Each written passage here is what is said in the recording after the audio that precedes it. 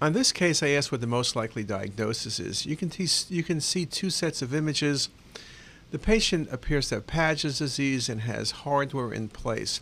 You can see that there was a fracture, but you can see the fracture line is still well defined. This is not osteomyelitis, and it's surely not an acute fracture, and it's not normal post-fusion appearance. This is non-union. CT, particularly with reconstructions, is very good at seeing non-union or malunion. And again, the reconstruction views are very helpful in this regard. This is also a nice example of Paget's disease. Paget's patients can have increased incidence of sarcoma.